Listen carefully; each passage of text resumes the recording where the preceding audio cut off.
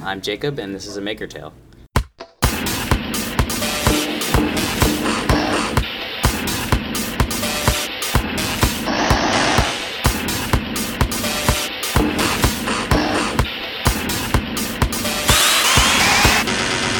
I'm Rusty Allen. I'm a retired high-performance compute network architect.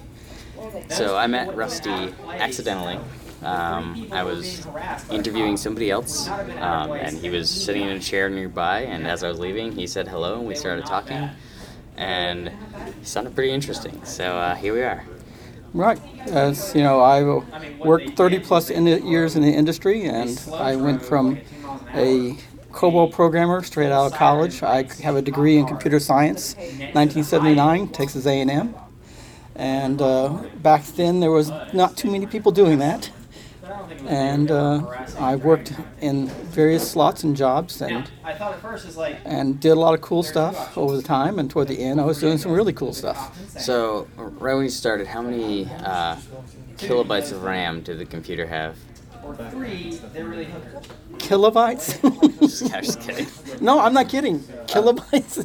When we started, you were lucky to have one. Oh, really? Oh, okay. Well, so. Oh yeah. What am I thinking? Bytes, obviously. The kilobytes. The 5K chip came out and everybody was glorious. It was like 5K. What are we going to do with 5K of memory on a chip? And then people were writing basic interpreters that fit in 5K back then. That was the big thing. Crazy. So we're not talking punch cards. Oh, I started punch cards. Oh, okay. The masses still had to use the punch cards. They didn't get, terminals at the college toward the end of my graduation year. But I started out doing punch cards, reading cards through punch readers, and that if you can ever get hold of some Chad from punch cards, that some way really messed somebody up. They'll never find it if you put it in their packs and this stuff. It's so fine. It's worse than glitter. That's hilarious. So that's the little pieces of paper you mean when they make the punch cards. Okay. Yeah, So, I guess, I don't know, you can tell me if I'm wrong, but I feel like you're lucky because you've gotten to see the progression of Moore's Law, basically. Oh, yeah.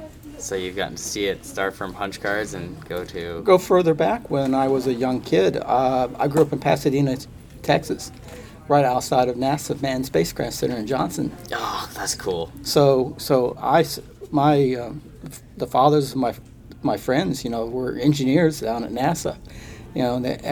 I was a small kid looking out the back of my house, and when I was 4 years old, I saw 5 miles of empty farmland, and then 3 years later, there was 40,000 houses there.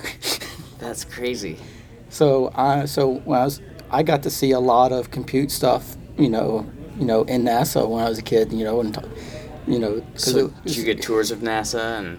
What I mean tours? I mean Just go there after school. Not after tours, but we got the first flush of all the tours that they eventually sent around. But you just be at the scout meeting and start talking to this guy's dad, and what are you doing? Oh yeah, I'm working on the design of the thrusters for the landing module control system. That's fantastic. I'm on that team. Yeah, I'm pushing for this solution to this problem. And you start talking about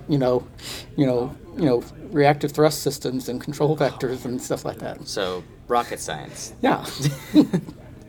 So we established you grew up around rocket scientists. Oh yeah, I mean, a friend of my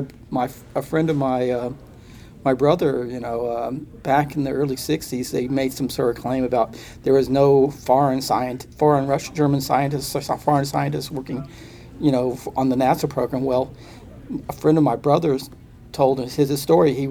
They were living in New Mexico at the time, and they were dragged out of bed, dragged to a federal judge, and they were naturalized on the spot because they found out that Johnson was going to make this claim. So they had to naturalize him and his family and his brother. So Johnson wouldn't say that. wouldn't be lying when he makes his statement.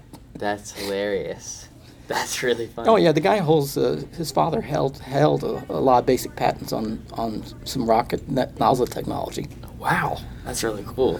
So, I was around all these guys, I don't know. I can't even imagine what it would be like to grow up around I think if you talk to somebody who was a kid in the projects for the Manhattan Project, they probably would have similar stories. Who's that guy over there? Who's that guy, handing out bubble gum? Oh, that's Feynman. Who? That's awesome.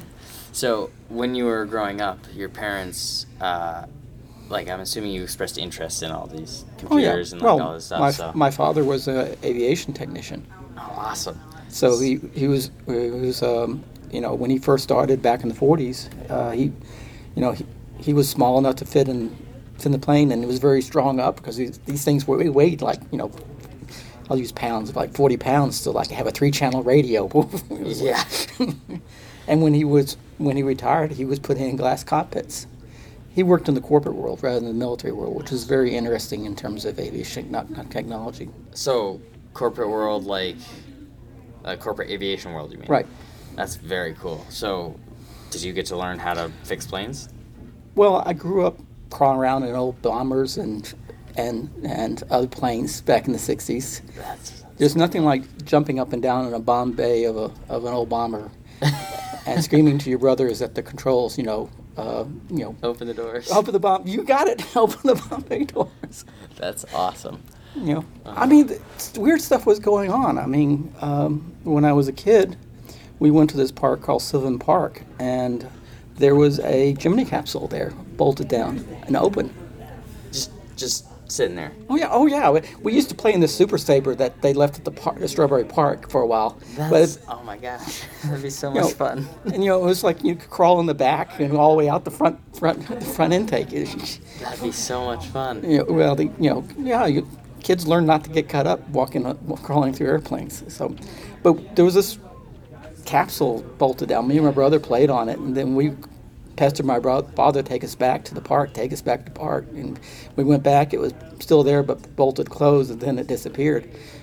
20 years later, I was reading a Smithsonian magazine, and it was about the first archivist at NASA and Johnson Space Center, and his statement was, they were just taking stuff out the parks and letting kids play on it. So now every time I'm in a museum and I see it was probably a hot test bed, a late test bed. Yeah. Because it was fully switches and everything. It was, man. It was so cool. It wouldn't last a second these days. Oh yeah, but I every time I see one now, I think, is that the one I played on? That's so cool. So, what was your favorite airplane growing up? Hey guys. Hey, I was. To my favorite airplane in terms of just airplane fan. Yeah. The Lightning. It's fantastic. I love the Lightning. Oh yeah. I think the P-38 and the Lightning are my favorite. Or was it? Yeah, the twin boom. That's the one I'm thinking. So P-38 Lightning and the Mustang was the other one. P-47. Yeah. Which was the P-46, and then they put the Rolls-Royce engine in it, and it became the P-47. Got it. Because it was available. The airframe was based on a frame that was underpowered. The extent of my plane nerdiness is just how they look. Yeah, private pilot, IFR rated. So. Awesome. So you've been flying for a long time then? Off and on. It's an expensive hobby, and I'm too cheap. Okay, so when did you get your pilot license? About 25 years ago. So after school and... Oh yeah, when I started working. But back to the cool stuff I did. You can see background, since we are at a science fiction convention. Yes, we are at a science fiction. Dragon Con, okay, we got the Dragon Con thing in, so that way your press credentials and they're getting their free advertisement. Fair enough. And I went to Texas A&M, started computer science, and joined the local science fiction club at the college. And we did a convention. It was called AggieCon.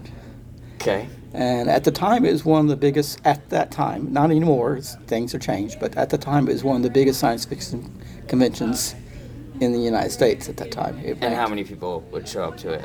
About 8,000. Wow. This was like in 1977. So that's a big deal. Yeah, this was before the Trek Cons. Because around 77 or so, around there, that's when you started having the commercial Trek Cons that built up a lot of the commercial... I don't know when the first, Comic-Con was, for example. But the first Spider-Man comic was, what? 1961 or 2 was a book. Yeah. So Stan Lee kind of started that whole movement. And then I don't know when the first Comic-Con was after that. So right there in the beginning. Well, one beginning. There's a begin. Everybody thinks the oldest person in the room was there at the beginning, and he's thinking, oh, well, but there was other guys that were there. That is fair. There was other guys when I was younger that were at the beginning.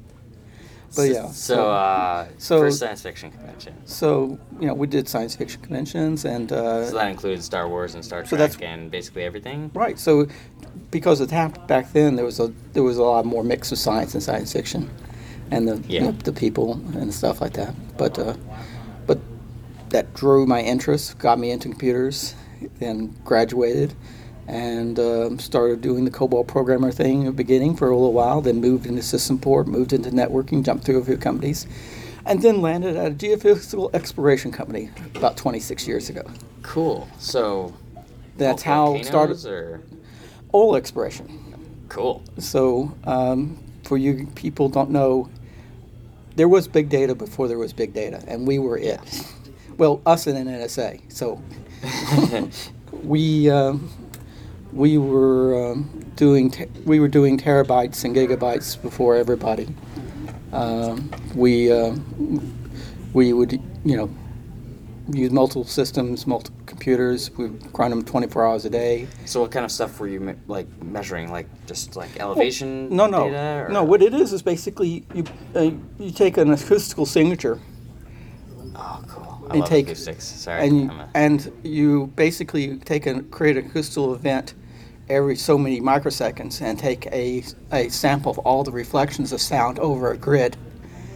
Oh, that's so cool. You got to you probably have several thousand grid points. Yeah. And then you do that over and over for a long time and over many kilometers. And you get a map basically. And then you get this giant piece of noise. And then what you have to do is filter out the noise and identify the original signal as it's been transformed, because it's transformed by the rock that it goes through. Thinking of the math involved, and my brain is going, oh. Okay, the Fourier transforms, lots of them. Yeah, I know. The mathematics. I do like Fourier transforms, but you know what I'm talking about. I know exactly what you're talking about. And it's a lot of crunch, and that's a lot of crunch. So we're right down there. And I'm thinking of it from the aspect of even having a computer that'll do it for me. So yeah. So it's a really highly intensive business. Always has been. So are they still using the same technique? Oh yeah. That's cool. The deal is that the mathematics has been well formed for over 100 years. It's just that we're reaching levels of compute that they able to use the data more and more in a raw form. So, give me a location example of where you did a this. GNC. Oh, so underwater. Yeah, they mapped the whole GNC one time. Well, I actually think that when I was in school, I had a scholarship sponsor, and he worked on a Navy boat or on a submarine, doing almost exactly what it sounds like you were doing. Well, he was the one making the sound and getting the data back. The mathematics is almost identical. That's really cool. But the sample size is a lot larger. So basically, you mapped the entire floor of the Aegean Sea. Not the floor, underneath the floor.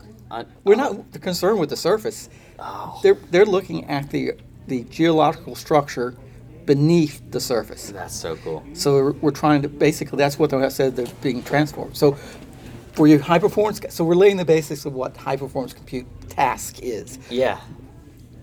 Give an example. When they shot the Aegean Sea, I think the final run was around 200 pallets of tapes. 200 pallets of, I'm assuming, magnetic reels you're talking. Well, cartridges. This was with cartridges. So at that time, a cartridge might have been maybe about 2 gig. That's crazy. Oh, maybe 200 pallets. 200 to 300 pallets, yeah. So a pallet is what, it's 4 feet by 4 feet by 4 feet? Somewhere around there, yeah. So a cartridge is what, 6 inches? Yeah, 6 inches square, about 4.5, 5 inches square, about an inch and a half. Oh my God, that's a lot. Yeah, and that was in the 90s. That's crazy. Or really, no, I think the early 80s, but yeah, that's a lot. That's very, very cool. A lot of data. So they have all this data, and so that we have to get it back, and then we have to filter it with processes to do it. So was involved with the company. I got involved with networking back, something called mainframes and SNA. So I'm know about SNA. So when we started doing IP networking, I got involved. And and I was pretty much involved with their explosion when the first Beowulf clusters came around. We built ours within a few weeks. Oh, that's so cool. And we pretty much that was the first like supercomputer, right? well, there were Cray machines and CDC machines, and there was a lot of other single frame supercomputers. And Okay. but that was the first of the clustering. Okay. The First Lucid- super cluster. the clustering, the low-cost clustering Cool. supercomputers, and when the company we worked for, they just took off. I mean, that's the nature of the way we did things. We were small groups. We're highly motivated professionals, and they were just interested. We didn't have because we were in the seismic business. They have a lot of failure. Okay, makes sense. Okay, it's because the nature of the business is that they go and if they do projects on spec, which means they go out and collect the data themselves and then try to sell it, they're aware that they have only about a 1 in 10 chance of really having a big success. That Is that because everything's always moving, or no, people might not be interested in the data. We're collecting the data. The boat has to make a sharp turn, breaks the towed array. There goes sinks $12 million. Oh, so you were towing the data collection system? Right, it's being towed as a towed array. That's So it's that's cool. several kilometers long, a couple of kilometers across. Oh my god! So It's just like a giant net of microphones, yeah, or seismic phones, yeah. that's so cool. So and a lot of things can go wrong, Yeah, I can imagine. and you lose a lot of money. So A fish get caught in it, or a large fish gets caught. well, it in had to be a fairly large fish, Yeah, like very whale large or fish, yeah. mainly Greenpeace with the little boats running around and Oh my bad God. oil companies. But so they're used to a lot of failures. So they were very lenient in terms of going out and doing weird stuff. That's Somebody would come in and say, "Hey, I've been reading about this Beowulf cluster stuff. We have some old machines? Can I have buy about 10 or 15 machines and we'll take a look at it?" And they look, "Oh, okay. That's awesome. Here's a rack. Put it together. Do you think it'll work? Hey, put it together. It's really working pretty good. Julie, let's test it out. How many do we want to buy? Oh, let's get 200." Awesome. Well, the largest. Why do you want 200? Well, the biggest person's. We've done the math, and we can at 200, we can probably get something that we're able to produce this level of work. But has anybody ever done 200? No, we think we can. So we did 200. So when the first Beowulf cluster came out, had 100 nodes, which was what's within about our first deploy. Our second deploy, we expanded it up to 400. And So then, what are they at now we're for super clusters? Like, I mean, like, I don't remember what the number is. depends on your definitions. I'll get there eventually. Yeah, I'll hold that in mind. So then we started networking together, and we saw the networking costs, and we started building faster and faster networking, and I got involved with that piece of the network. Cool. So we soared through 8,000 rather quick. That's awesome. 8,000 nodes, and then I told them. And are you still crunching this data from the geophysical Right. stuff? Okay. and it's a multi-phase process. So that what's happening is that used to be we have to go through a lot of reiteration of the data, so we're getting able to process in larger and larger chunks, And faster, and also larger chunks. That's cool. So we were able to, and then eventually got to the where we could stop doing certain processes that were intermediate, quick cuts, and just get closer and closer to certain mathematical aspects of it. But yeah, so we grew to 8,000. That was around 2003, 2004, 8,000 nodes, and then we started having network design issues and fought a battle, and we were deployed in the mid 2000s the first equal cost multipathing Okay. cluster, ECMP. We were pretty early on in that. So with that designed, our high water mark in terms of network devices was at one point I had over 3,000 network devices in the architecture. Can't even imagine keeping track of that. Yeah, And that was like in 2007, 2006. So it was maybe 2005. And Somewhere in that area. yeah, well, the deal is that we were a small crew, and we would do things like, we're turning it off this weekend. Okay, what are we going to do? We're going to pull out half the computer room, replace it. And by the way, do you want to redesign the network? Yeah, we want to change it there. Oh, so we would spend 40 hours straight Oh my God! Just rewiring, reconnecting, everything. doing everything. And when we started and the company started on a cycle, we replaced half the computer room every year. Wow. So where were you based? Out of Houston. Okay. It was originally, the company was Western Geophysical, which got sloughed up by Baker Hughes and then kicked over to Schlumberger. So I left from Schlumberger. Okay. Schlumberger. Is that a international company? Oh yeah, big international oil field services company, Okay. like the number one. So that's what the ultimate goal of the geophysical survey is, to find oil, basically. Right. That if you want to find water or know where the meteorite hit a couple of thousand years ago, Yeah. So were you ever around when a signal was totally cleaned up, and you saw what the result was? Yeah, and my brother does that. My brother is an exploration geophysicist, so. Oh, that's cool. So yeah, and I don't understand what they're looking at either, because. So it's just a waveform, right? Oh, it's a specialized chart. Oh, okay. Well, but the cleaned up signal that you get. Yeah, it doesn't look anything like an object you would see. Basically, It's a waveform. Yeah, it's a big chart with all these little waveforms, and it's a time-based, signal-based axis. Interesting. That's what the old form that they used to. Now they do computer stations and stuff like that. Bing. But yeah, Oil. not quite. They want it that No, way, I know. but it's not quite the same. But yeah, we were toward the end. We were doing the whole. To give you an idea, we were using how I'm going to start into the techno words for you guys. That's fine. Basically, we're using 6509s, and we were using them to create a broad, flat, spanning, wide and a fat tree of architecture. So we had basically at the core we had four 6509s was our first design into the heavy duty, and then we had 60 6509s. And so this is how it's branching out. Leading out. Now, what I did, which was, I don't think the people who I was working for understand what I did. They had all the different clusters because the nature of the work we did, they bought every element in a purchase. So cluster D, the equipment was identical. What I mean by identical, down to the mod level of every board. Wow. Okay. Reason being is that since we're doing Fourier transforms, if you're familiar with Fourier transforms, injection of an error It's a big deal. is a big deal. Because it propagates. It can propagate and amplify. Yep. So the ideal they have was that they make sure that all the equipment was exactly identical so that any error we inject would cause it to shift the same. And they only had to, if they spotted an error, they only had to apply a function to it. That's really cool, actually.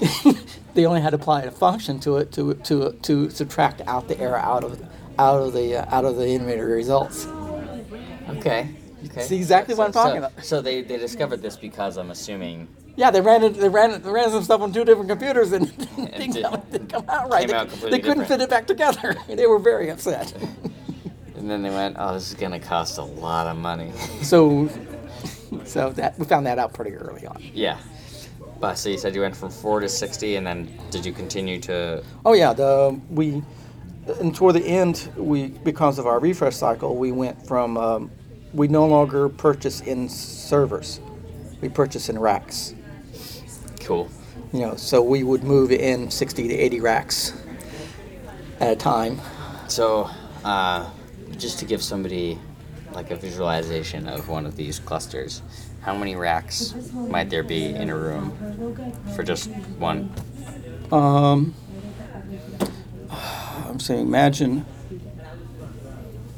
I'm trying to say, space-wise. I'm trying to think. High school auditorium. Okay, that's pretty big. Okay. Um, it would run probably along of, better yet, basketball court. Okay. Not the stands, just the court itself. Yep. That's about, what is the size of basketball court? I don't know. I can find out pretty easily. Oh, Let's see. Well, people who prefer racks, okay, imagine running 100 racks in a straight line and then back again. Do that around, with about 5 rows. So a rack is about 48. 2.5. Oh, you're talking about 48-inch racks. 40-inch rack. Oh, okay. So that's way bigger than I thought. That's insane. So And we had we had 3 main computer rooms. and then there's cooling units in between those racks, right? No, No. Okay. So how hot would one of these rooms get? forced air. Yeah. So These were old mainframe rooms, so without it though, it would catch on fire pretty quick. Oh, melt, yeah. Yeah, we had some heat events. You stopped, if we stopped the forced air, when it's full go, the lead would vaporize. Get so hot. That's crazy. So basically, all the components would just fall off the board within the computer. Yeah, and all the cables would melt, and it'd just be not fun. A disastrous mess. Wow, that's crazy. Yeah. So but toward the end, that was the beginning design. Then we went to the Nexus, Cisco Nexus series. So that was the 1 gig world, and toward the end we were one of the highest users and early users of 10 gig connectivity too. 6509s, we were doing 10 gig fiber optic cables. That was around 2003, 2004. Okay. I always wonder where the connectors come from, because some of the connectors were that had a stamp date of manufacture of 1979, and I was thinking, Like fiber optic connectors, you mean? yeah, and I was going, who was using fiber optic connectors of this type in 1979? And then I started thinking, could this been in Alaska, in the Azores, or maybe coming off of EXAflop? That's Because that's about the only person I could think of that might be wanting to, you know what I'm talking about? I think so. The Sono lines. Yeah.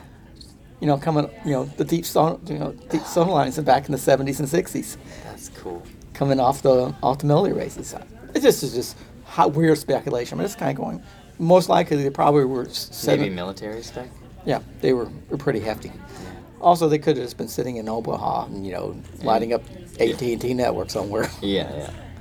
Most likely, that's probably where. But yeah, it was kind of cool. But yeah, we went. So at the end, I basically, if you measure bandwidth at the center of my architecture, I was into the 20, 30 terabit. And That's impressive. Yeah, one of my favorite stories early on was we were using a 6509, which we had fully populated with 10 gig connectivity, and it was a center of an architecture design, and we were running full bandwidth on all the ports simultaneously. And this was 2003, and we called the manufacturer and saying, we're seeing some oddity.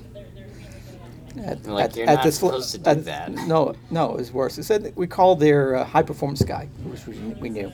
He said, "Hey, Drew, hey, what's going on?" He said, "We're seeing some oddity at this level," and he said, "What? Yeah, we're running 10 gig. We're running full bandwidth in and out on all the ports simultaneously across the whole chassis, and we're seeing some weird stuff. Can you put it in your lab and see if you can recreate this issue? We can address it."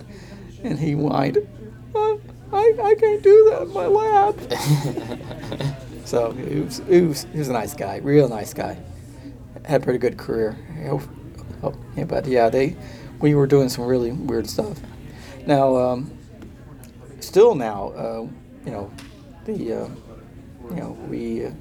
we would talk to the vendors, and vendors would talk to us, and a lot of the technology that you're seeing coming out in the people seeing coming out, the cloud, and all that sort of stuff.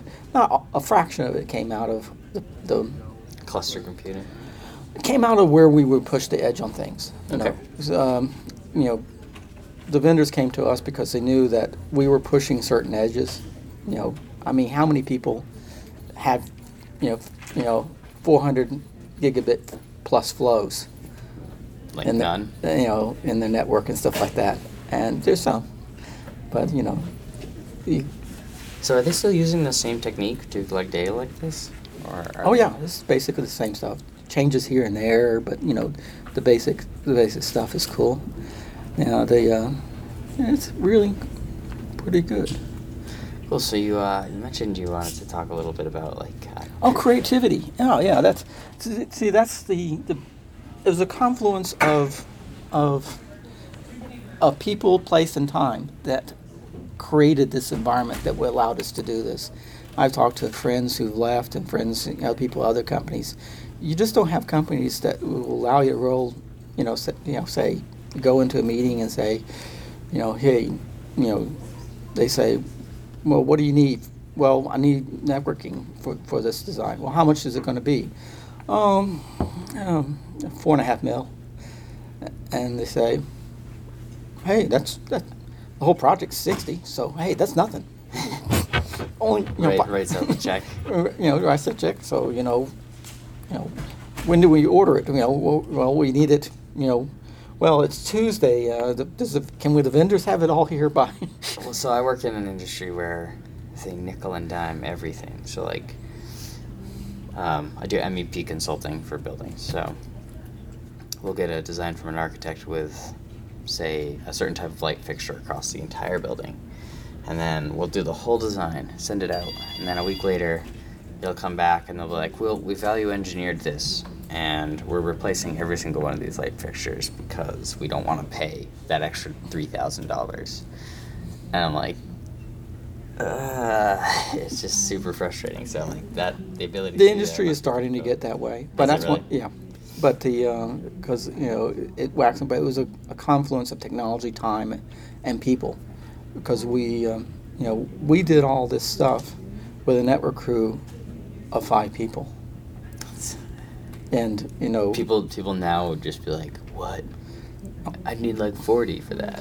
And people really misunderstood my role because here I was down there. If somebody 4 a.m. called and said something needs to be fixed. You'd be there, yeah. I'd be there. I was the senior architect who designed it all. They don't realize. Whereas now the senior architect calls up his lackey and says, "Go fix this." Well, more mainly senior architect. Look at the specs for the process that's written down and follow the process. Why you? Yeah, why are you calling me? Why are you calling me? The company I work for had a very much attitude. If you build it, you answer for it. Interesting. And so that means that over the long term, I didn't want those calls, so I built it so that I didn't get those calls. Interesting.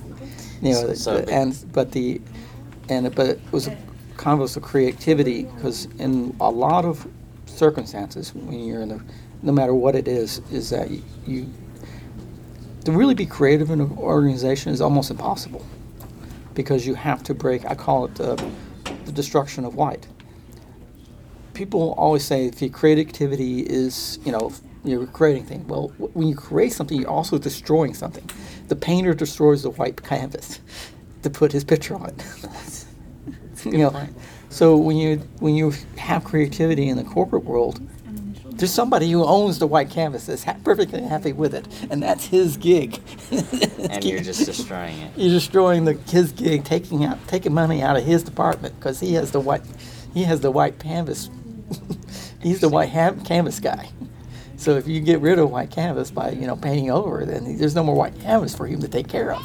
So it's interesting because before, they're for props, for example, people would make them from scratch. Now, it's almost like there isn't a white canvas because you just got a computer screen, just always the same, and you can start from quote unquote nothing, but the software. But there still is the white canvas. It's that you come in and say, I want to do a military style science fiction story, and you come in with everybody wearing felt hats and green coats and stuff. They're going to go crazy on you because the white canvas is the perception of what they think Military science fiction is. You have to destroy to really be creative, So you have to destroy perceptions. You have to destroy something physical. Oh, that's really cool. you have to destroy the expectations. So that's the thing is that, I mean, one of my transformations of my network when I was doing it is that this guy said, we're going to be late on this project. And, yeah, we're going to be late on this project. And I said, well, we can do this instead. Well, he already told everybody That he was going to be late. it was going to be late and I can't do anything about it, right? And I become this big savior, and he was the big guy. Always going to be late. Oh, yeah, he's got it. He's already, And I come in and say, here, whoop, choop, choop, choop, choop, choop. We move this here, move that there. Done. We go from this structure, we go from a layer 3 center core to a layer 2 center core, and then we go from we do it to 3. We do equal cost multipathing at the edge, right at the center as layer 3, so it's a layer 2 thing. And then we said, and we have the equipment here, and I can plug it in and get it ready tomorrow afternoon. He goes, why'd you do that? No, he was really upset. Eventually got me fired. Took him about 10 years, about 6 years, but yeah, he eventually not fired. They came around with... Got you to leave. They came around with a package business was going south. They came around with the package, and they gave me money to leave, and I'm calling it a retirement. Hey, can only complain so much, right? Yeah, I mean, I feel like when I got to my current company, I got there and I realized that none of the toolbars in the software work like they're supposed to. And I'm just watching all these engineers just slog through how long it takes to use these tools. And I'm just like, I don't even know programming, and I know that you can do this way better and way faster. So I taught myself a programming language, Lisp, which is awful.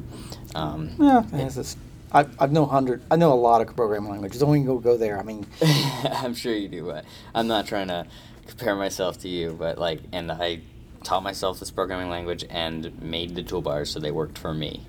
And then the other departments were like, "Oh, can you do that for me?" I was like, "Well, maybe if the bosses pay for it."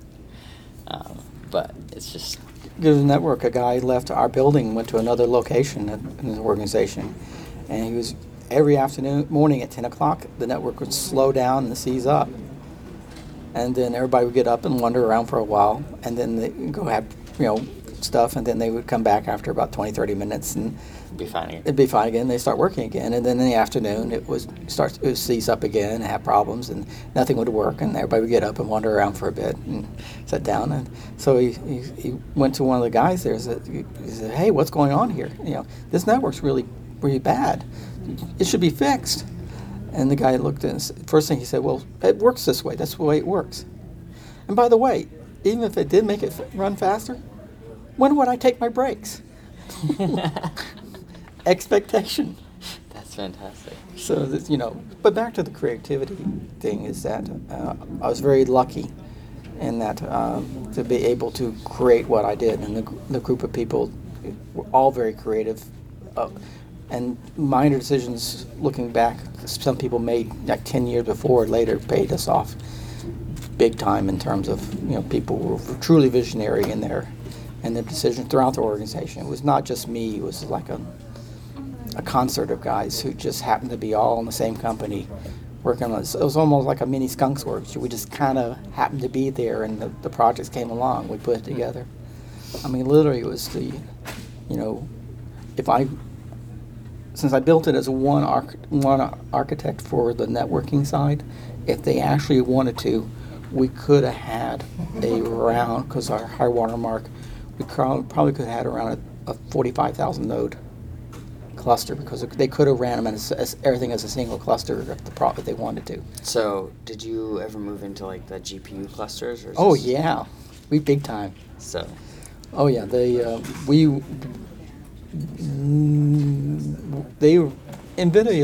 was very, very, very, very nice to us, and we were very nice to them. In flops, can you tell me how fast one of these would be?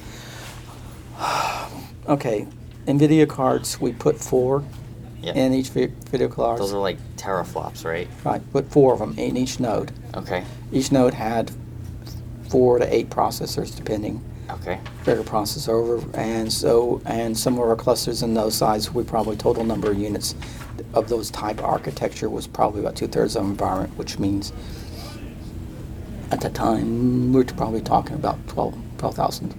So petaflops. Yeah, That's crazy. more than petaflops. That's insane. So, oh yeah, so 12,000. So what is after peta? I don't even know. Exa, I think. Exa. That's insane. But we're close to Exa. That's very, very cool. If they ran it as a single. Yeah, of course, yeah. When we sliced it up, it was a lot less because they sliced it. They viewed it as in slices. Well, I mean, is there a point where you would need an EXAflop at Oh, yeah. the moment? Really? So what These kind math matter. It's Fourier transforms, man. I guess, The only thing that makes sense, I guess. It's the only thing that's limiting you is how long you want to do the crunching. That's a good point. That's, oh man. My, one of my electrical engineering professors would be ecstatic because she's a bit obsessed with Fourier transforms. Well, yeah, she ought to be into geophysical processing. Yeah, well, does acoustics, so. It's the same. Yeah, it's the same, yeah. she knows what if they didn't work from. So I'm gonna have her listen to this. She'll freak out. It's gonna be awesome. Oh yeah, and the problem is that when I was working for him, I was all non-disclosure. Oh yes, you couldn't say anything about it. Couldn't say anything. Man. And now that I'm retired, it doesn't. So you mentioned at one point that you're thinking of writing a book. Well, what I'm thinking of doing, and I have all these stories and these designs that I went through that most people probably won't be seeing an approach to their environments for another 5 to 10 years. Because, the real world eventually catches up with what we were doing. So there's going to eventually be a real world where you're going to have, terabit flows. Yeah, it's kind of terrifying to be honest, but yeah, definitely. And I was thinking writing down, start writing down and putting up on the web someplace. A history of what the structures I've done, design structures I've gone through. It's a fantastic idea. Yeah, I mean, you could even write a book and then publish it on Amazon, for that matter. But okay, I had the assistant dean of the assistant dean of English at Texas A&M called me in his office in the last English course I took, and said, "Mr. Allen, I'm passing you for this course, but please give me the names of all your professors beforehand so I can fire them because you shouldn't have made it here." That's interesting. So the beauty of self-publishing is that it doesn't really matter. If I want to publish, I'll leave my friends to do the publishing. Several of my friends are writers. You might even know their names. Maybe. I'm not very good at that sort of thing, but... Steve Gould. Okay, I don't know who Steve Gould is. Martha Wells. She's, yeah. Okay. So if they hear this, they go, "Ooh, I mentioned it." Well, thank you very much. That's quite the story. Do you have a website at the moment? Oh, I have the one that I set up, which people eventually it might be something there, but it's hpcguys.com. Okay. And what does that stand for? High Performance Compute Guys. Cool. High Performance HPCNetworkGuys.com. Excuse me, but yeah, I'm bad with words. It's okay. All one word. HPCNetworkGuys.com. But eventually, I'll probably start putting some stuff up there one of these days. So, if you go to the site and there's just a countdown clock, well, that's probably I still haven't got off my little butt tush to write anything. To actually put it all together. But if anybody's interested and want to contact me through, you can contact through that site. They do it. There's a contact information, email address and stuff. Cool. Yeah. Well, a lot of different people listen to this, so they might. Well, good, nice talking to you. Hope I was interesting enough. Oh, absolutely, definitely. This is exactly the kind of thing that we like to. I really have on the podcast. I really love crawling around that spaceship in those old airplanes. I would kill to be able to do something like that, and have been able to do something like that when I was younger. It'd be so much fun. Oh, it's just amazing world. You will never know. How close people that you walk by and meet. That later are some people that you used to go, "I knew him when. I knew Steve when the favorite phrase was, I want to be a writer so bad," and then we would scream, "And we can taste it." That's funny. Oh man, yeah. This is exactly the kind of thing that we look for, though. Sorry, my co-host couldn't be here. His roof collapsed. His roof collapsed. Yep, he had a bit of a water leak in his house, and his roof collapsed. The inside roof, not the outside. He didn't give details. Odds on. Probably the inside. But, yeah, it's a bit unfortunate. But, yeah, thanks again. Thank you. Yeah, that's like I said, that's exactly what I was looking for. Cool. I mean,